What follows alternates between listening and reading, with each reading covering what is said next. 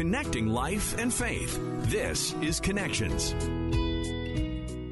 Welcome to Connections. I'm Colleen Hood with Mike Tom. Today's guest has an unbelievable story, an enlightening adventure that reveals the power of trusting faith and not fear. Today's guest grew up near Windsor in England, and she used her fast-paced Dior modeling career as an escape to explore global cultures. Now, one of those trips led her to a place of danger. She shares that experience and how she used God and her faith to get her out of that today on Connections. We're joined today by Christina Hurrell. She is a former fashion model doing plenty of work for Dior. She's also the author of a new book called Captivated, an Adventure in Faith.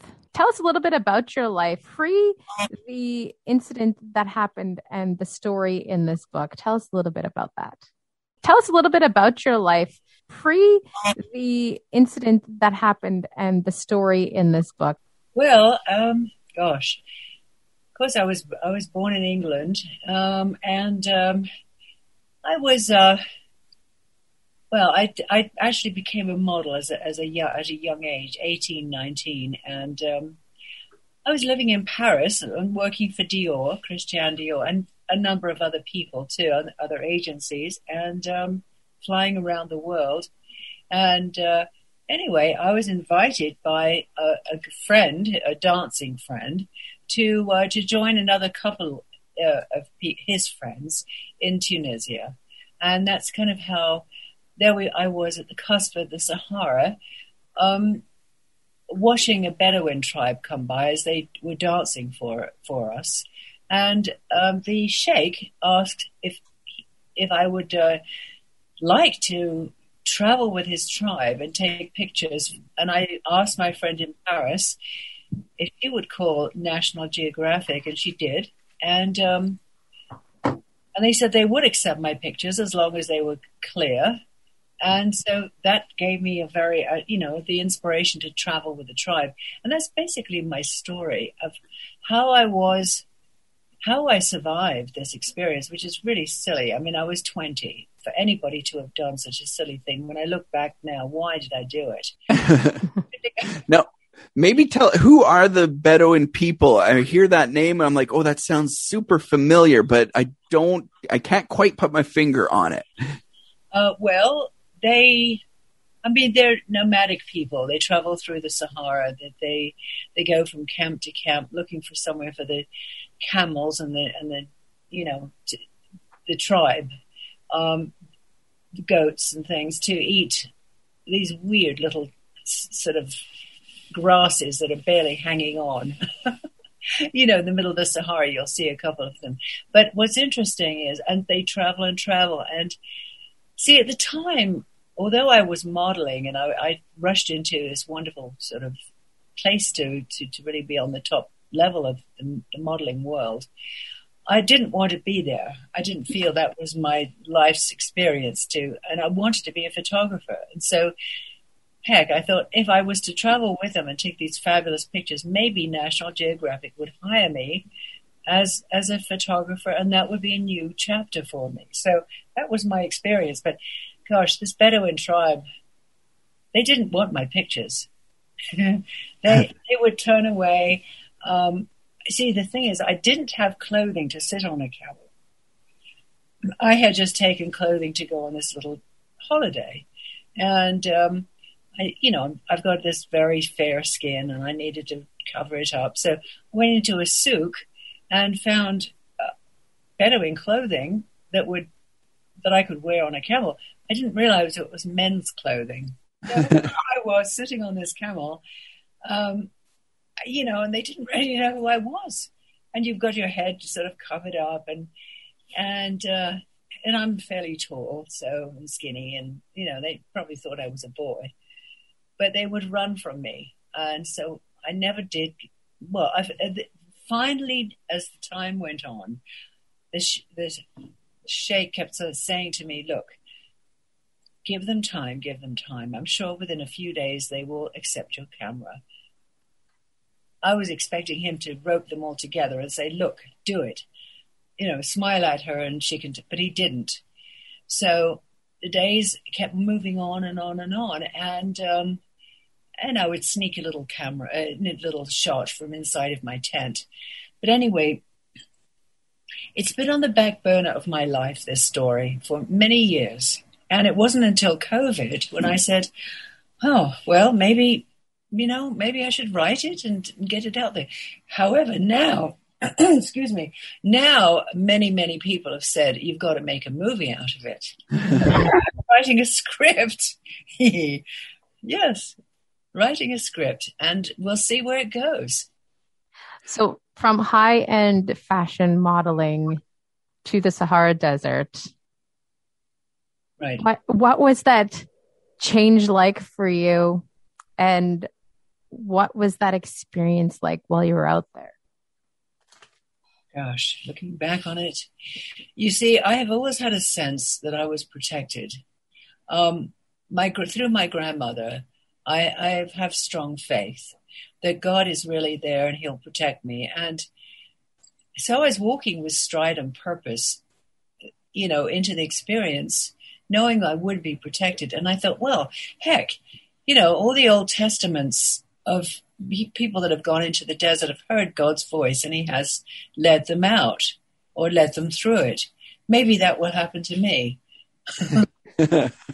So I thought, well, it was exposed a part of me which is now carried on, because I travel the world a lot, at least before COVID. Now I don't want to go and sit in quarantine for over a week, but I've been taking groups to wonderful places in the world, and I do have this sense of, I'm always protected, and I will be, I do feel, all right, don't go that way, go this way. And everybody has been protected on my trips. I have taken groups for many years all over the world, and they have been protected. So, but the story really was, gosh, looking back on this, I really enjoy to connect with people far, far away. There's a sense of, the heart of humanity. And I found gradually that this happened with me, with the tribe. Meanwhile, I have to say that the sheikh, he was like a very young, handsome Omar Sharif. And he really fancied me. And I didn't realize that until it got into the story. And, oh my gosh, I think he wanted me to be his woman. So I had to escape. And that was very cinematic, that part, when I think about it, how I managed to sit on this camel, and he had taken us further and further into the Sahara, the tribe, and I had to get my way out. And he stole my camera, my father's compass that he gave me, wonderful compass. My father was a Royal Air Force squadron leader way back, gave me his compass, and the sheikh stole it, and he stole everything to try to keep me from going. So effectively, you became a prisoner in ways, then, it sounds like. Well, yes and no. I mean, not really. I wasn't sort of held in a tent or anything, but I had to realize that he had other alternatives. There was a real alternative to get me out there, and that was because he just felt like I could be his woman. Now, who knows how many other women he had at the time. I wasn't aware of that, but, he was the main sheikh of the tribe. And there probably a few other women were his women, but nothing, he didn't touch me. There was no problem. And I did come back. Now, really saying to God, please lead me the way. Show me where I have to go. I think I should just go north to get back. And there was this incredible evening where it was freezing cold. There were stars with the galaxies all over the sky. And you walk, the camel walks at night, and you try to sleep in the middle of the day under a tent. And I had hired this young man not young man, he wasn't so young, he was a bit older than me at the time, but from the hotel to protect me. He he squinting. He really couldn't see very well. But he was a sweet chap, and he did try to protect me. So he was staying behind me, and I was leading the way on my camel. And I laid back and looked up at the sky and prayed. I said, God, please tell me, how can I get back? Which way should I go? And there was a meteor shower, all zooming across the sky to the north. Huh. Incredible experience. Really. Yeah, that sounds like a biblical experience. Yes. And here I am living in the mountains of Colorado. And honestly, on the 12th of August, the Perseid meteor showers are zooming across the sky. And I always go outside and feel like I'm back in the desert, with the experience. So it's been a wonderful thing to and it's years after this happened to me, and to have to go back into the experience of thinking about each conversation and describing things. It's been really amazing how our mind just zooms back. How many years ago was this, and exactly how long were you out there before you managed to return? About a month. I was about a month out there. And this has it happened in 1970. So quite a few years ago. And it's clear 50 as years day. ago now. Yes.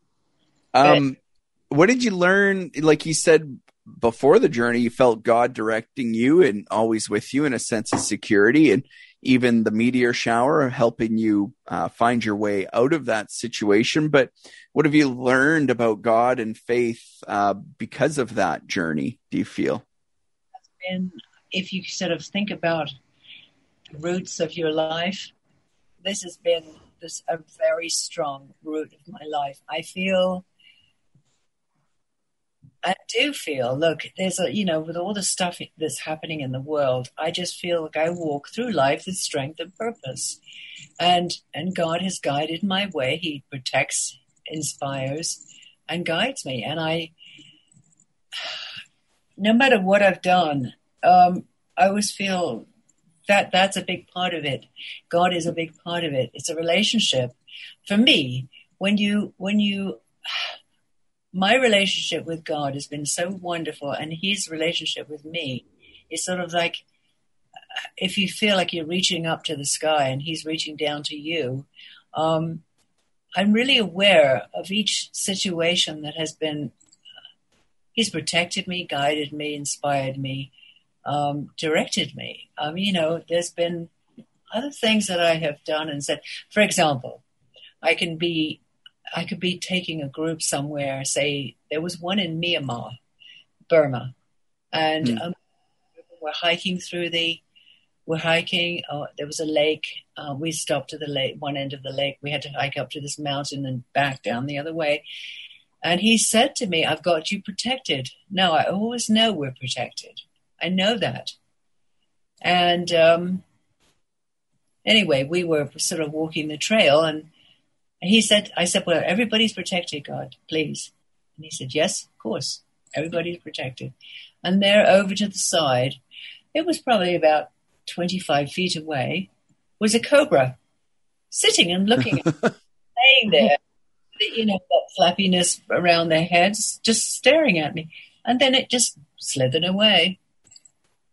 And I thought, well, it's incredible, So I always say to people, what do you have to lose? Let him in and really feel that incredible protection and guidance. And instead of sort of struggling through life or flopping through life or, whatever it is you have to go through, just give it to him. If you have an issue with somebody, give it to God. Let him handle it. And he does. That's some good advice. I feel like after one adventure and escape in the middle of the Saharan desert, I might have been good for a lifetime, but you decided to keep on going. Oh yes. So the book captivated an adventure in faith, some great responses. Just reading some of the reviews online earlier about, and everybody's saying like, I can't put this book down. What's that been like for you to see the response from readers? Well, it's been incredible. And, to know it's got another chapter, and that is a screenplay. And what's incredible is I do know people that have studios, and they will love it. So this will be the next phase of it, and I can't wait to go back into the Sahara and find a tribe to video this or to film this thing. And I don't know who would play me. That was my next question. Who do you want to play you? I haven't not there yet. Because my story is almost 300 pages, 200 something, 80, I think. And when you write a script, it's got to be about 120 pages because each page is a minute in the story. Okay. And so, getting there is an interesting part. And I've probably done about a third of it. I'll get back to it in the autumn when it's cold and I'm not hiking every day. No, it has a great message in it. And I think everybody, many people anyway, have said, I feel really inspired now to, not that you have to go into the Sahara and you have the same experience as me, but if you sort of stand tall and walk through, again, I've said this before, but walk through life with strength and purpose, and feel that you don't have to get involved in all the negative chattery, but be the best you can be. I always say yes to your precious life. Be the healthiest, most fit, most clear, most peaceful, most loving, most creative person you can be.